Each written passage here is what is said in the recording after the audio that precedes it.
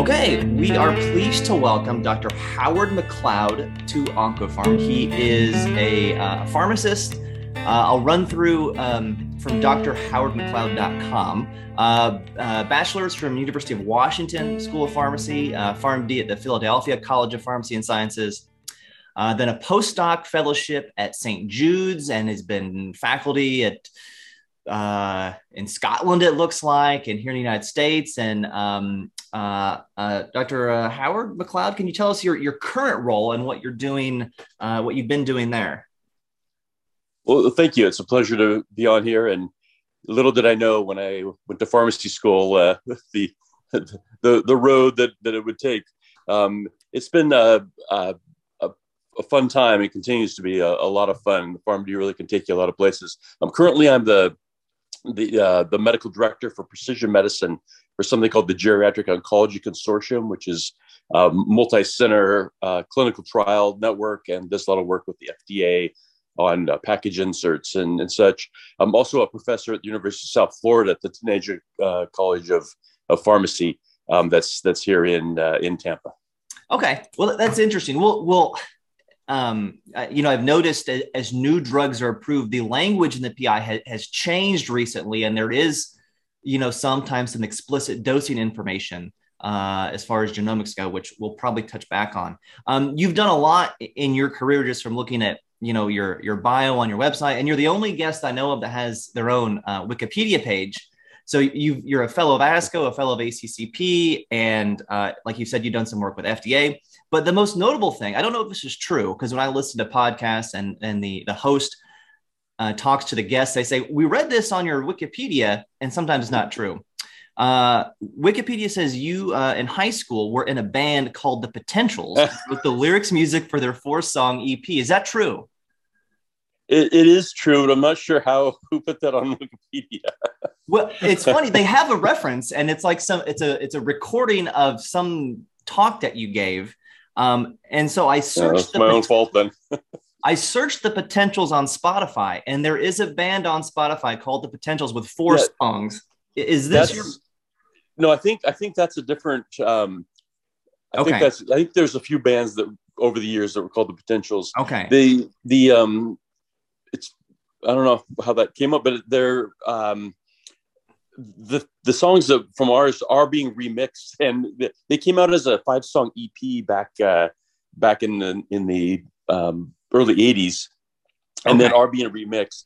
The drummer for the band I was in ended up becoming a Rock and Roll Hall of Famer, and he was the Pearl Jam's drummer for the first album. Dave Cruzen was his name, and then it was in a band called Candlebox, and still is an active drummer. And so I guess that sparked some new interest in getting his stuff out there. So they are remixing it. So our version of The Potentials may see the light of day at some point, but I'm not sure if I am looking forward to that or not. Wow. Okay. Well, now I just want to talk about Seattle area grunge music and pre-grunge, and not talk about genomics. But let's talk about genomics, because I don't think people are here to listen to our musical tastes.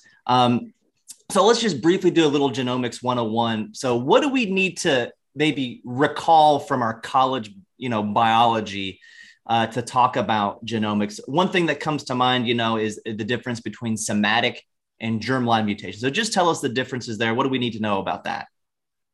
Yeah, when I'm talking to pharmacists, or really any clinicians, one of the fears they have is that they have to learn about genomics. And I think that's held the field back a bit. You don't. You may or may not know how bilirubin was measured, but you know what to do with it. And I look at genomics the same way. You can go as deep as you want into the technology behind it and the principles.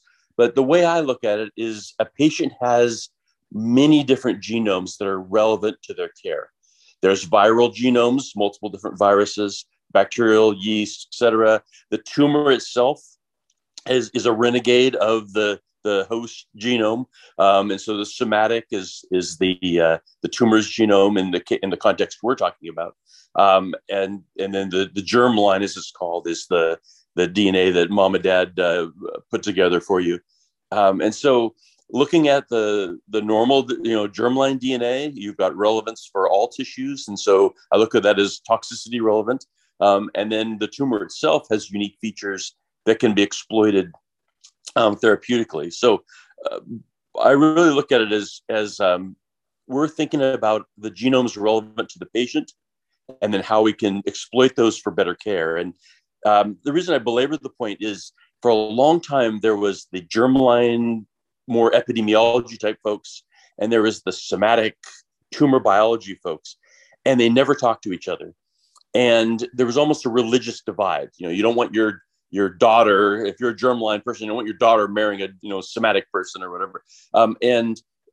Rather, but if you're trying to help a patient, you need to care about them all.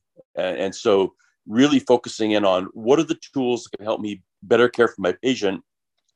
And if they happen to be DNA from a tumor or from a virus or from the normal white cells, fantastic. And then, go from there. Yeah, that's interesting, the kind of that religious divide there. Because when I'm listening to you talk about that as a pharmacist, of course you have to think about them all. I think about, if you have a germline mutation in how you metabolize a drug, that's going to affect the pharmacokinetics. But if you have a somatic mutation, a tumor, that could affect the pharmacodynamics of what the drug does. And it would be crazy, to have a pharmacokinetics course that doesn't talk about pharmacodynamics and vice versa. So of course they have to go together. Okay, some other stuff, some Genomics 201. So this is something that has been I guess in the lexicon at least for maybe a decade. But NGS, tell us what NGS is, what that stands for, and how that's maybe an advancement for the field. Yeah, so it stands for next generation sequencing. It's kind of an unfortunate name in that there's always going to be a next generation of whatever we do. so we're on version 20 by now. But there was a point in time when a change from sequencing small bits of DNA to a shotgun approach of looking at bits of the entire genome occurred. And so the technology where you didn't just look at a focused region, but rather looked across the whole genome, that was the next generation that was made. And so we now have the ability to do that with a chip array, for example, will allow you to look at just very focused parts of the genome. Or the most of the sequencing done these days is so-called next generation sequencing, allows you to look at really any gene, and then you filter it down to what you're really interested in. And so next, when NGS is used, really it's talking about broader sequencing and allowing more focus to then come informatically. There still are ways. Like often we'll just look at 600 genes on a tumor panel, for example. It's using next generation sequencing. That technology could be used to look at the whole genome.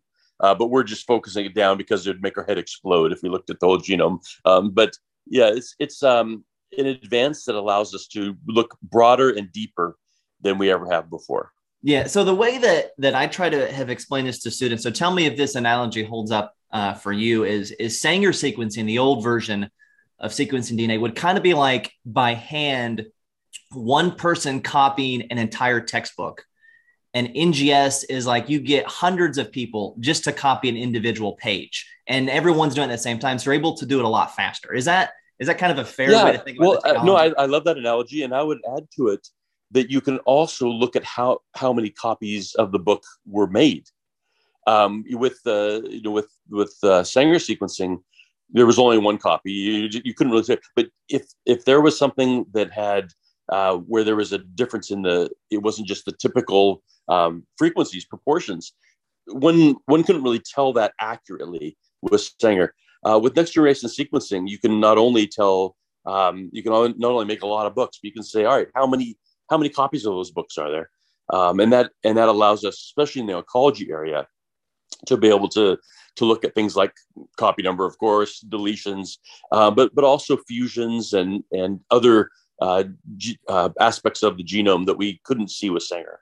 Okay. So how would you define precision medicine? And I know that that's kind of your thing as a medical director for a precision medicine program. So what would be, your one line definition of this, or how, if somebody, you're at an airport, you meet someone, you talk to them, like, what do you do? And you say, I'm in precision medicine. They're like, what is that? What would your answer be? Well, the way I describe it may not be the way others in precision medicine describe it. my goal is to be more precise about our choices of medicine. And so precision medicine, just a few extra words laid in there, that really can also be called personalized medicine or individualized therapy or stratified medicine. In the UK, they like to use that term.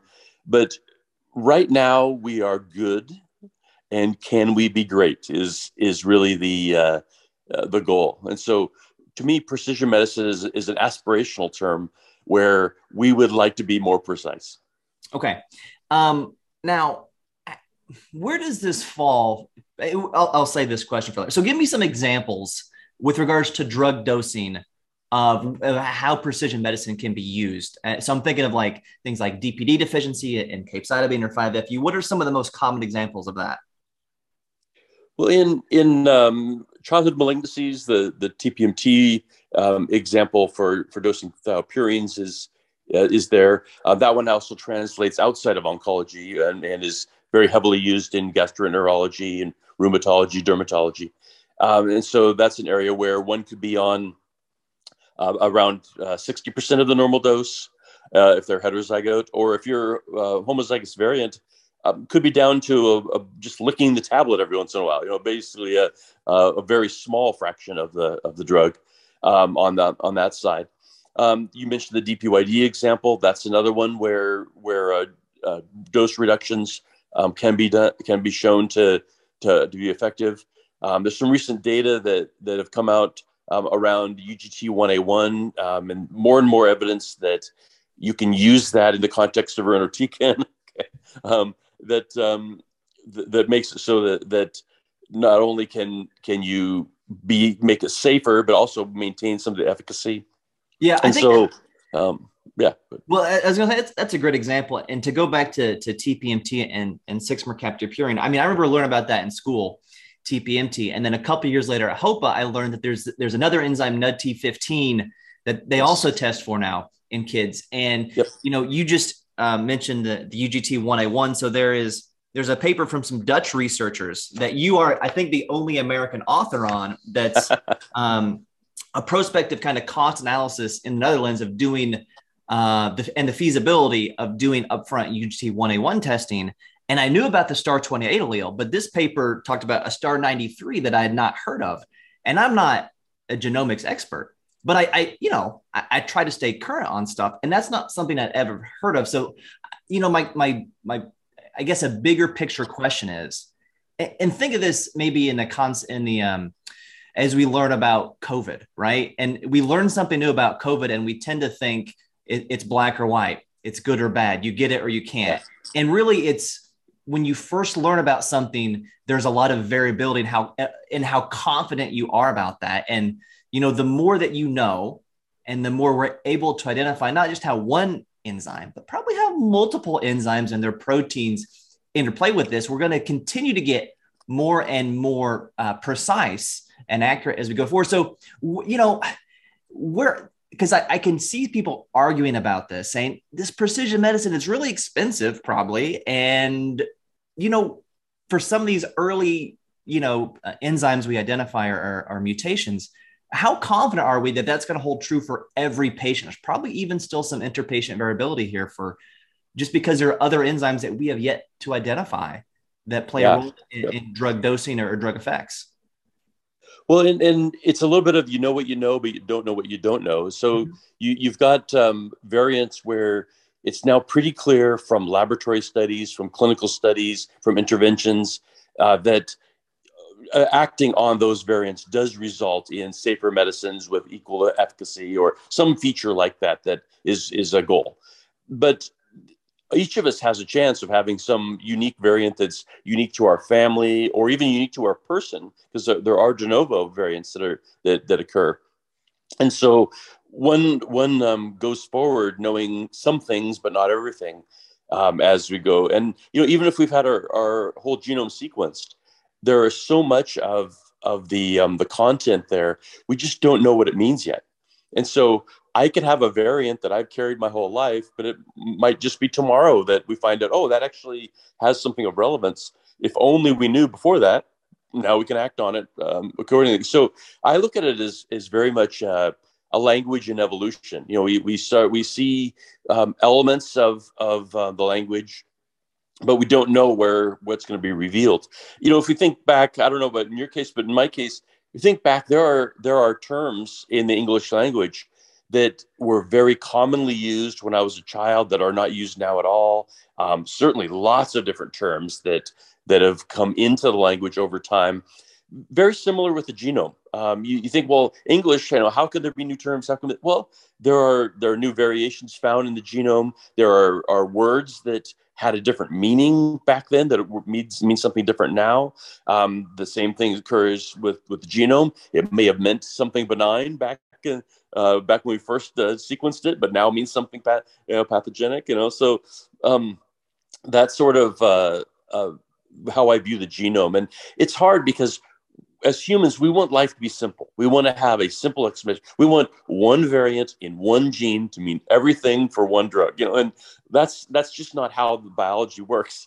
And then, and you know, the quicker we embrace that we're in a very dynamic field, and I don't mean dynamic as exciting, although it is that, but dynamic as in changing. And you know, there's a phenotype among pharmacists in particular where we really want the rules to be there in place. And yes, you know, as a profession, it's a group of people that, for the most part, you know, want to have a lane and want to stay in it. You know, that's just not the way it is. And really, a lot of the change that I've seen in the field in terms of the role of the pharmacist or the role of clinical pharmacologists, if they're not pharmacists, has been not because these are people who want to necessarily make these changes, but no one else is going to do it.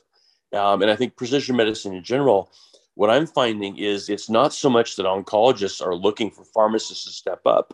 They're looking for someone to step up because they can't do it. And pharmacists are best placed to do it because they understand drugs, understand how variables can influence drugs like renal function or drug interactions or whatever, and stepping in there. And so I know that's a long way from our discussion point where it originated, but this idea that the genome is a flowing river that we have to participate in is really, you know, the quicker we can get our head around that and accept it, the more effective we can be for our patients, because things change, literally can change in a day. Yeah, I like that. Flowing river. We'll come back to that in regards to tumor heterogeneity probably in a little bit. So a specific question here. So with regards to DPD testing and UGT1A1 testing, what will it take? Because I read somewhere that DPD testing is standard in many places in Europe, and it's not yet standard in the US. Yeah, I think we're pretty confident in the test, the reliability of the test in detecting DPD deficiencies in a lot of different variants and alleles, and good guidance on how to change dosing. But it's not yet standard. No organization I know of has said we should test everyone up front for it. And if you've seen someone die from DPD deficiency, which I have, it seems kind of crazy that we don't do this. So, you know, you could say, well, we're not there yet, which is okay. But my question to you is, what is that bar? You know, is it a randomized controlled trial? What is it that will get people to say we're there? We should do this for everybody up front. So, and we're in very much that part of the S-shaped curve that is starting to fly up, not only because of the outside pressures, because we're one of the few Western countries that doesn't routinely do DPYD testing. I mean, even Canada, as I have a Canadian father, and so I always like to tease my Canadian cousins of trailing behind us. Even Canada is implementing faster than we are for DPYD. And so it's almost like there's a psychological barrier there that has kept us back. One thing we're seeing now is the willingness of insurance companies to pay for panel testing that includes DPYD is growing. I'm seeing a lot more coverage even over the last few months compared to before. And so the economic barrier that isn't really an issue in most countries, it is an issue in the US. And so that's part of it. We don't want to order a test for a patient and then they're landed with a big bill and then they complain to you about this big bill. So that's part of it. I think from a data standpoint, there's a lot of data out there. The Dutch in particular have done a number of intervention studies, economic studies, et cetera. Right now, we're seeing health centers decide to do it. So they're not waiting for NCCN. They're not waiting for ASCO. They're not waiting for any other body. They're deciding, you know what, we're going to do this. And these are large health systems, Atrium Health and, for example, Jay Patel and the folks down there. And if you haven't had Jay Patel on as a guest, you really, really should. Phenomenal guy, built a great program down there in Charlotte, North Carolina. But, Jay decides, you know what, it's silly that we're not doing this. Let's start it. And so they decide as an institution they're going to do it. They routinely start using it in GI cancer, and then now are expanding it out to breast and other areas where fluoropyrimidines could have a role. As they do more panel testing for pain and for depression and clotting, et cetera, it's on there. And so they're getting DPYD in an amortized way, because you can pay for the panel a number of different ways. You might choose to pay for it with your need for antidepressant dosing, but you end up getting DPYD as part of that. So the way it's happening in the U.S. and the reasons it's happening are not what you'd expect. It's not the New England Journal paper that is changing it. It's the realization that there are some straightforward ways of getting that information almost for free, because you're using a different reason to order the test. And so it's been really fascinating. It's more grassroots than I expected. You may or may not know this, but Frank Gonzalez from the NCI and myself were the ones who found the DPYD Star 2A variant. It was from a patient that nearly died in Glasgow, Scotland, that we went and studied his extended family, and then his DNA was used to find that variant. And that was back in 1994. The publications came out a few years later than that, but it's been a long time that we've known these variants.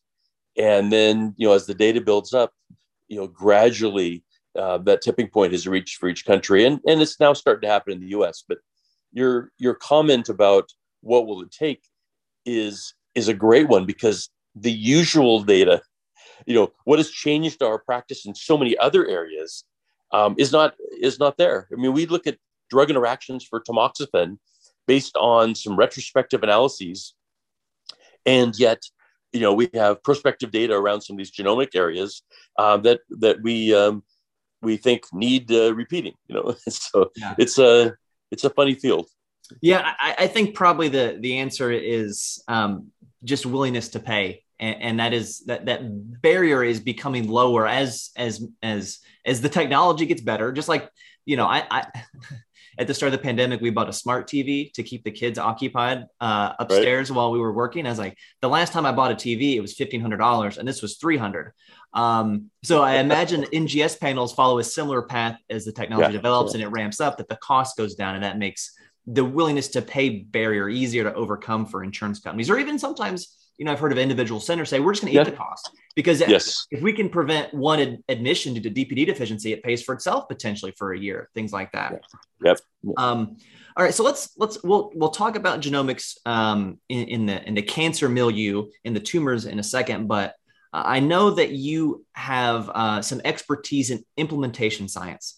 So let's say, you're on your pedestal saying pharmacists need to step up or can step up and implement some of this precision medicine. So what would your advice be to someone like me, who's at, say, kind of a hybrid, maybe a community cancer center? They want to start this and just start with just drug dosing first, so doing these sort of panels of, DPD, UT101, 2D6, which could help for depression, for tamoxifen, maybe for, even on Dancitron, what's the starting point as far as implementing that? Yeah.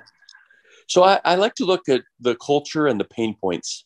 So if you look at the culture of where you practice, where are you and your colleagues seen to operate? What is the area that it's just a given that you guys own that area? And then try to start there. There are some places where supportive care medicine is practiced by pharmacy, and other places where the role is different than that. It's more of a drug safety type of role, or et cetera. And that allows you to ease into the culture, because this revolution versus evolution thing. Revolution basically, even if it's coming top down from the CEO, doesn't sustain. Whereas if you go and look, all right, here's where I am now, let's get started. And then from a pain point standpoint, I look at things like, what is it that an oncologist does that they don't really want to do? Now, no medical oncologist went through all the training she went through in order to be really good at prescribing antidepressants. They may think that they did it to be good at prescribing pain control, but the antidepressants to me are a great space because they have to think about them in about a third of their patients. They don't want to. They don't want to remember what to prescribe. It's just a pain in the rear for most of them. And so anybody that could help, you can come in and say, "Oh, don't worry about it. Let's do this test, and then we'll pick one that's more likely to work, or likely to be safer, or whatever." The less they have to think about that, the better. Now, for your oncologist, it might be something different, but depression, the choice of antidepressants is one of those areas that has really been a good one for pharmacogenomics because oncologists just don't want to be bothered with it. It's just not their comfort zone. Now you get in there and try to use UGT1A1 for irinotecan, start that one. Unless there's a real groundswell of desire, that will be a tough fight because there's always the, well, we lose efficacy argument that needs to be worked through. And so I encourage people to start with a focused area where there's no competition, as in no one's going to fight you to not optimize antidepressants.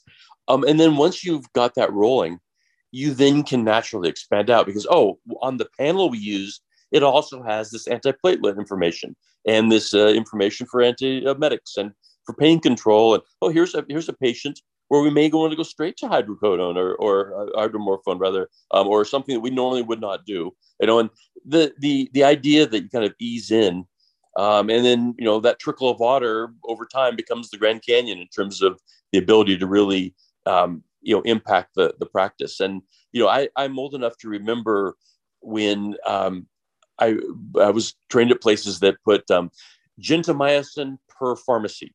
Mm-hmm. That was their dosing and schedule recommendation. Sure, yeah. And then pharmacy went up and decided which dose, which schedule. And really, we're heading that way with a lot of supportive care, where the pharmacogenomics component and some of the other elements really allow an impact to happen. And then that allows you to start saying, well, what about some of these other areas and try to optimize things there.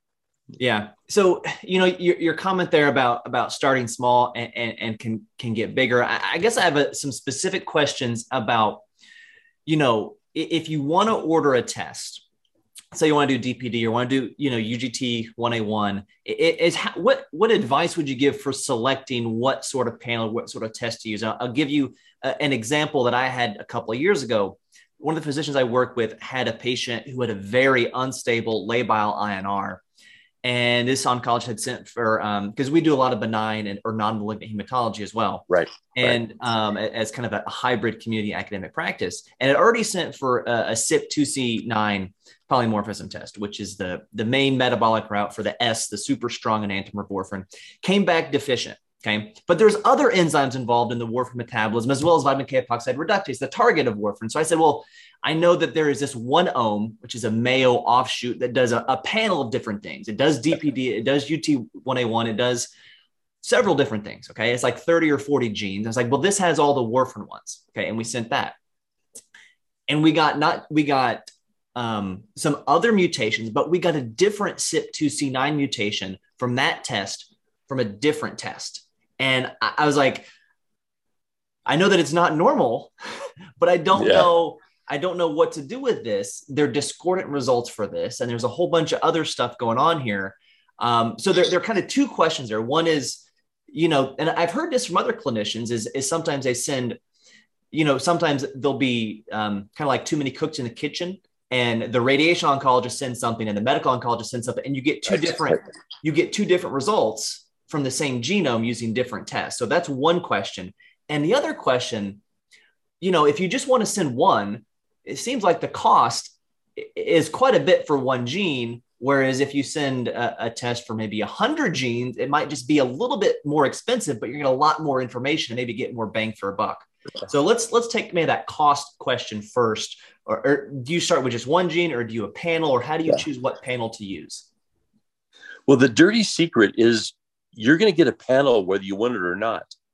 If you order a single gene through LabCorp, they run it on a panel, but then report back the single gene. So from a cost standpoint, as you mentioned, there is very little difference. In some cases, it's cheaper to get the panel. You do get the extra complication of having other genes you have to pay attention to. And that is a real thing to worry about, because it's easy to just neglect those. But you end up getting a lot more information. Also, I like to choose the panel that represents my patient population best. So if you're at a place that does the more of a hot spot, so they only look at CYP2C19 star 2 and star 3 and star 17, those three, whatever. But you're in a place where there's a lot of African American patients, where there's a lot of other groups that might be there that aren't European. You need to be thinking about a broader look, because it could be a star 8 or a star something else that has a lot of relevance for your population and would be completely missed. And so a single gene versus panel, I personally think there's too much liability with doing single gene testing. And not only is it the wrong thing clinically, but it's the wrong thing legally, in my personal opinion. And so I would go with panel. Cost standpoint is fairly neutral. You do have the extra responsibilities there, but I try to choose a panel that is looking at more variants, just because I don't want to miss something. Now, if there's a variant that has not been credentialed to be clinically relevant, then you really it doesn't matter whether it's on the panel or not. And if I get the information, I just don't use it because it's not ready to be used. And so that part doesn't matter. But I do want a panel that is more likely going to benefit my patients.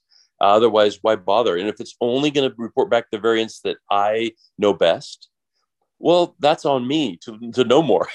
The patient shouldn't suffer because I want to be comfortable. Okay. Is there a particular panel or panels that are more commonly used or maybe preferred by payers? Yeah. So from a payer standpoint, there isn't. I'm not seeing them, pay for only pay for OneOme, or only pay for RxMatch, or only pay for some of these others that are out there. There does seem to be a mixture on who will pay for some of the depression specific panels, the panels that are out there that really only talk about that particular. They're a little bit more expensive, even though it's the same information, and so there is some bias there in terms of payers not wanting to pay for that. Although that's reducing also, but my personal opinion is getting a robust panel that is representing the CPIC guidelines nicely, allows you to have some guidance from CPIC if you need it, and allows you to go and apply it in a comfortable way. Most of these panels are being covered now, and so there's not really, I don't have one to advertise saying, hey, pick this group versus another, because they're really fairly similar as it goes forward. Now, the question you asked about results, discrepant results, that's a real concern, and that it, more often than not, it doesn't happen, but every once in a while it does. And I have a difficult time with that, because both of them will have come from a CLIA CAP certified lab in terms of the US regulatory structure, that likely will be performed with licensed technologists as well as a licensed medical director. And yet you have these discrepancies. And, ordering a third test as a tiebreaker can be done, but is that really the answer? And so what I've done in that case is tried to understand which one of the results is likely to cause the most harm. And so if it may mean starting with a reduced dose of something and then finding out I didn't need to. But I've taken the approach of, all right, let's go in. And now, if it's something that's acute, you need to acutely get the INR to where you need it, or you need to acutely do something else. That's a different story. And you just have to do your best. But in cases of discrepancy, where you can work your way there, even with DPYD, we've started, and some patients start low, even though we wanted to give a higher dose. And then, with no toxicity in cycle 1, bumped it up for cycle 2, not to 100% by any means, but you can calibrate a little bit as you go forward with the stuff. Yeah, spoken like a true pharmacist. Assume the worst case scenario and account for that possibility just from there. And I think that's a reasonable approach, especially when you're talking, 3 or 6 months of Capox or something like that. You've got some time to figure out the dose in the first month probably, and still get your full course of treatment in, which is maybe more important than your dose intensity when you're talking the duration of treatment for something like adjuvant colon cancer. I'd like to shift now to, we've talked a lot about how we metabolize drugs as two pharmacists, but we don't just have pharmacists that listen to this, and even those pharmacists who do would be interested in how we use the cancer genome to assess this. And one of the common problems that we've seen in practice is we'll get consulted as an inpatient for a new lung cancer diagnosis. And we sometimes are there before the biopsy, sometimes after the biopsy. And the tissue sample does not have enough tissue to do the PDL1, the EGFR, the ALK, the ROS1, the BRAF, the MET, the RET, the INTREC, and whatever else is coming for this. And of course, that's something that you would want to do. It's cost prohibitive to do that individually, as you said. So it's a panel. And we've shifted to doing some liquid biopsies for that. So if you could walk us through that part of the testing process with regards to sampling the tumor for actionable mutations or alterations or gene rearrangements. Yeah, and when there's a surgical resection of a tumor, you typically will have enough to do anything you want, and so that's not the the area of biggest concern for that, because of the bulk tissue from that lung cancer, that colon cancer. It's a diagnosis where you have a fine needle aspirate. It's a very small, small amount of pencil lead that you've obtained from this patient. It's hard fought tissue. The interventional radiologist might make it look easy, but it is a challenge to get into most places without causing a pneumothorax or causing some bleeding in the liver or wherever it is you're wanting to stick that needle. And so you have a very small amount of hard fought tissue on which to make a diagnosis, and then on which to get some advice on therapeutic outcome. And as you highlighted, the results of a molecular profile, including DNA, RNA, and in some cases protein for PDL1, et cetera, can dramatically change what happens. It can be cytotoxic doublet chemotherapy all the way through to 1 pill a day for a prolonged period of time for a patient that histologically looks the same. Yeah. And so we're really at a point now where it's not just interesting to know what's driving this cancer, but in many tumor types, it changes things dramatically, and that's both on the heme side as well as the solid tumor side. That those changes are there. One of the things that you brought out that was really important is if you have fine needle aspirate, finite amount of tissue, pathology prioritizes what they want to prioritize. They own that tissue per se, and so they're going to prioritize diagnosis first. And once they have that, if there's enough for a genomics panel, one can then get a lot of different, a large amount of information from one panel. And so you can get a lot of that. But if you can't do that, then using the tissue for PDL1 and using blood for, using a liquid biopsy for the variants is a viable approach. It's not ideal. But it is an approach that one can take that's pragmatic. You cannot get good measures of PDL1 from the blood. That is still immunohistochemistry, still is best done on tissue. You got to see the staining. First, it's the staining of it. But you can get good molecular data from the circulating tumor DNA that is present. Now, some caveats there. Intract fusions, for example, some of the other fusions are better obtained when you have RNA from the tissue. RNA from blood does not behave as well, although it's the preparative methods are getting better for that. But it's not an uncommon situation where you can't get a needle to go get a core biopsy rather than an FNA, or you can't resect it, or there's some reason why you can't get enough tissue to do these things. And so having liquid biopsy, not just as a way of longitudinally monitoring a patient, which we'll probably get to in our discussion, but also as a way of helping with the diagnosis, I think is a real viable way. And ironically, often it could be you recommending that, because pathology, most pathologists don't think about the liquid biopsy component because it's usually a send out from the lab and not something that's done in their actual technical area. Yeah. So one of the things I took from your answer there is I, as a simpleton, often lump all these alterations together. And of course, there are differences, it sounds like, in the technology for detecting a mutation versus a fusion protein versus gene rearrangement that can affect how you get to that. Another question I have with regards to your piggybacking off what you said about the human genome being a flowing river. And if you go to a riverbank today and you measure the distance across the riverbank, it'd be one distance. If you go back a year later, it might be different based on rainfall, and it changes over time. And that's certainly true for the tumor genome. And so, and this is pretty well known in like metastatic breast cancer, the leopard can lose its spots and it can be HER2 positive, then HER2 negative, things like that.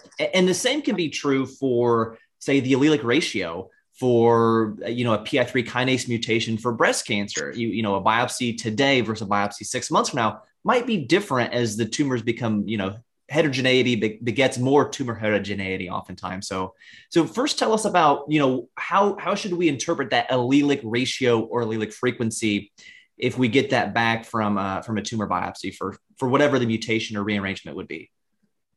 Yeah, so from a tissue biopsy, I look at the allele frequency, the ratios, a little differently than I would a liquid biopsy. So within the tissue, first of all, one of the big things that you're wanting to do with most assays is try to understand what is germline and what is somatic.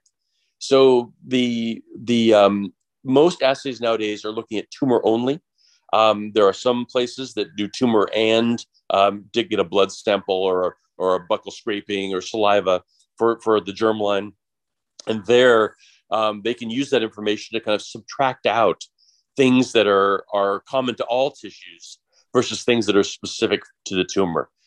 With most of the assays that are used nowadays, you just get the tumor. And so you don't really know, is that variant a true somatic driver, or is this something that's coming through from the germline? And with the common things, BRAF V600E, you're not wondering that.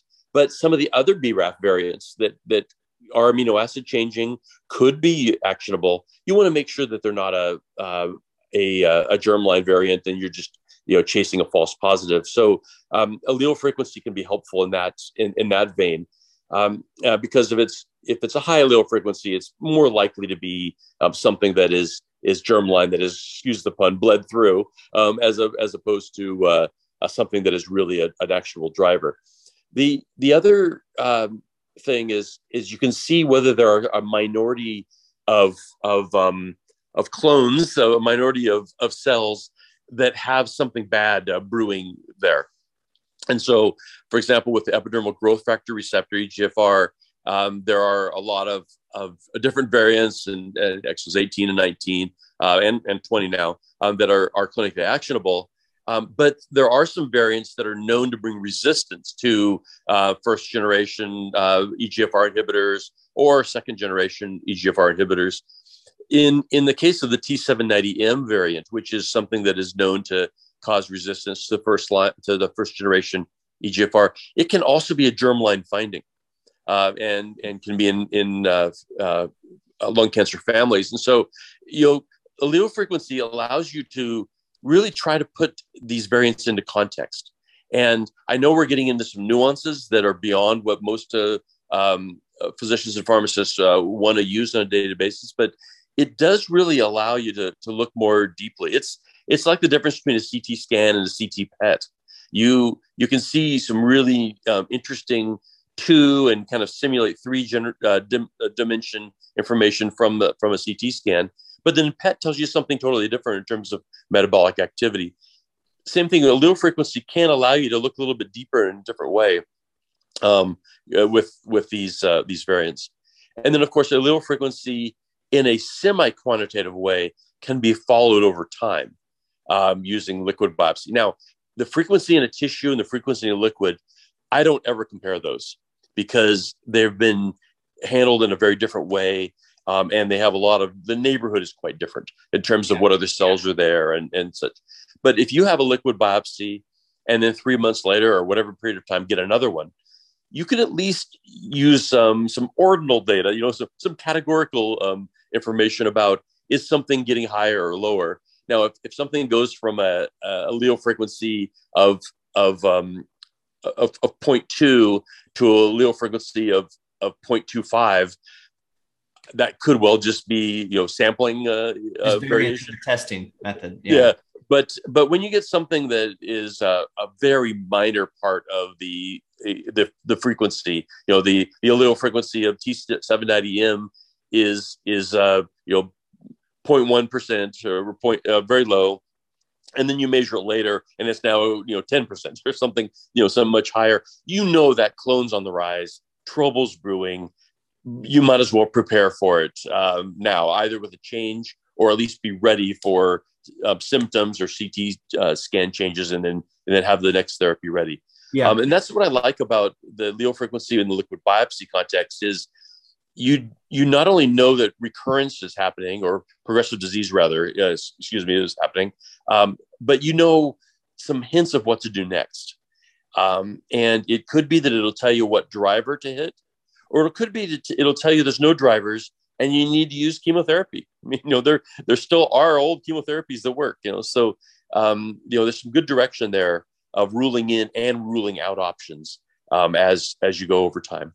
Yeah. And certainly, we know that those tissues evolve over time. I know there's a case report in the New England Journal of Medicine of, an ALK mutated non-small cell lung cancer that the patient went from like crizotinib to ceritinib to alectinib, and then back to crizotinib, and had a response just based on, the way the tumor evolved. Last specific question for you here, and then kind of a general question. So let's say you're at the point of diagnosis, not the point of diagnosis, but you've gone through all your chemo options. You're on that. We don't have anything that we know, and you send, you do a genomic test panel on the tumor, and you get, an allelic frequency of 6% for a BRAF mutation, and then one of 12% for something else. How do you let's say it's NTRK? I don't know. How would you determine? Is it because if you think about it as a pharmacist, if you look at the MIC numbers, you don't just go with the antibiotic that's got the lowest MIC. So is that true for this? You don't just go with the highest allele ratio. How do you determine what to do there? Yeah, so that's a great analogy with MIC, and I use a similar approach. It's part of the equation in terms of going forward. Part of the equation is patient's symptomatology. Do you need some acute cytoreduction, or do you need something that can control things, stabilize it for a while? If you have a choice between a BRAF inhibitor and a PARP inhibitor in something that is being driven potentially by both, I'm going to use the BRAF inhibitor or BRAF MEK combo over a PARP inhibitor, because in my personal opinion, PARP inhibitors are a great source of stable disease, but not always, especially outside of breast and ovarian. It's something that we'll use to buy time, but you're not going to see a dramatic shrinkage that you might get with a BRAF MEK combo in that case.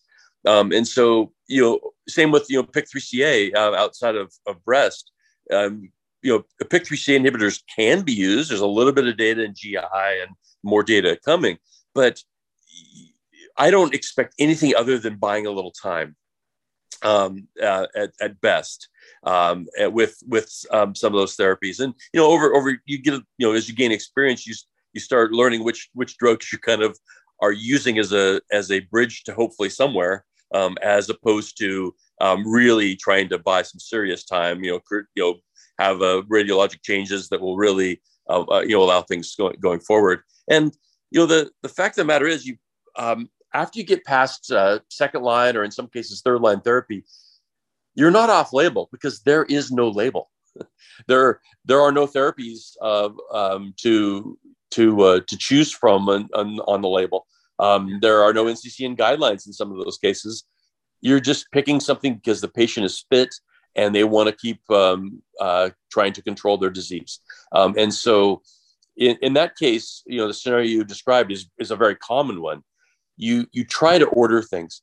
The other piece there is there's a level of benefit that is not quantitatable when an oncologist can sit down with a patient and say, we have two options ready for you. Here's why I think we should pick drug B first. But if it doesn't do the job, and explain what the job is, controlling the disease for a while, or it becomes too toxic for you. Yeah, then drug A is ready. It's there's a level of comfort that comes, and I think it's not false hope. I think it's comfort, not hope. In terms of they're not, you don't want to overpitch it. You're curing someone, but the idea that there is a plan that is not just we'll do something and then see what happens, but we're going to do something. If that doesn't work, here's the next approach that really can benefit. And this, I think when molecular tumor boards are evaluating these panels, being able to go in and really describe what the next couple of options should be is as valuable as helping select the current option, because it gives that patient a plan. From a business standpoint, it helps people stay with the practice, because why would I leave the practice when there's two more options waiting for me? And so it ends up being a real positive way forward. Yeah. Well, thank you, Howard. I've got one final question for you, kind of general, for people listening to this, if you've been hanging on every word kind of as I have with Howard's experience, and you want to get deeper into this sort of stuff, what are some resources? On the other side, if you're like allelic ratio, what does that mean? And you want some more general resources, maybe for students or maybe PGY1 residents, what are resources that you've used or that you find helpful for folks? Yeah, so there are a couple different directions one could go. If you want to go more formally, ACCP and HOPA, or HOPA and ACCP, depending on your orientation, have a cancer genomics course. It is not free, but has some really active practitioners. Chris Walco, Jill Klesser, Todd Nepper are the three main folks organizing that one. I got the email this week. It's like $400 if you're a HOPA or ACCP member. So it's not right. And it's like it's $600, $700 if you're not a member. So it's not cheap, but it's not like $5,000. Well, and you're doing this with some real pros. There are some of the courses out there that are folks that have pulled together a very nice curriculum, but they don't really do this for a living. They teach for a living, not and that's why they're doing courses. In this case, you're getting three folks that really carry a lot of water, and so you're going to get some nuances that you wouldn't get from otherwise. So that's that's one route, and there's some other courses like that are out there. In terms of literature, it's challenging because that perfect precision medicine demystified paper is not out there, but there are a number of papers that have done a really nice review, and there's been some that have come out in ASCO. There's been a few recent reviews on liquid biopsy that I felt like really kind of laid out the pragmatic piece.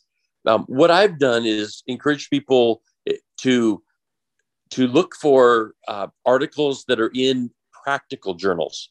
So something that's in one of the best pathology journals or is going to be really good, but not necessarily what you need.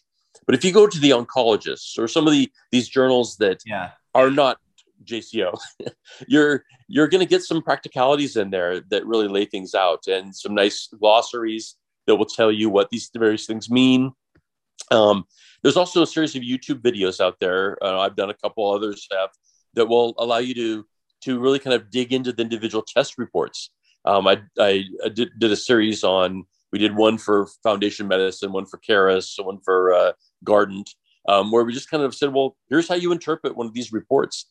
And so that sort of thing can help as well. And then lastly, the National Institute of Health, the National Human Genome Research Institute, has a genomics for almost for lay people, a glossary page and some nice cartoons that help as well for there. So that's a long answer to a short question, but the perfect paper's not out there, but there is something that will help you. Sure. Well, thank you, Howard. I think maybe Precision Medicine Demystified is a good podcast title. What do you think? Yeah, that's right. Well, thank you so much. I know you've got a heart out here in a few minutes, so I really appreciate your time. And thanks for coming on the pod. I appreciate it. Yeah, and this has been really fun, and it's the time, whether you're a pharmacist or physician or a nurse practitioner or whatever you're doing, this is the time to really jump into this field. There's such a need. Experienced oncologists still need help. There is no current radiologist for the genome in terms of therapeutic interpretation, and so there's a real opportunity for people to be that in their practice setting. All right. Thank you. And once again, that's Dr. Howard McLeod. Thanks for joining us.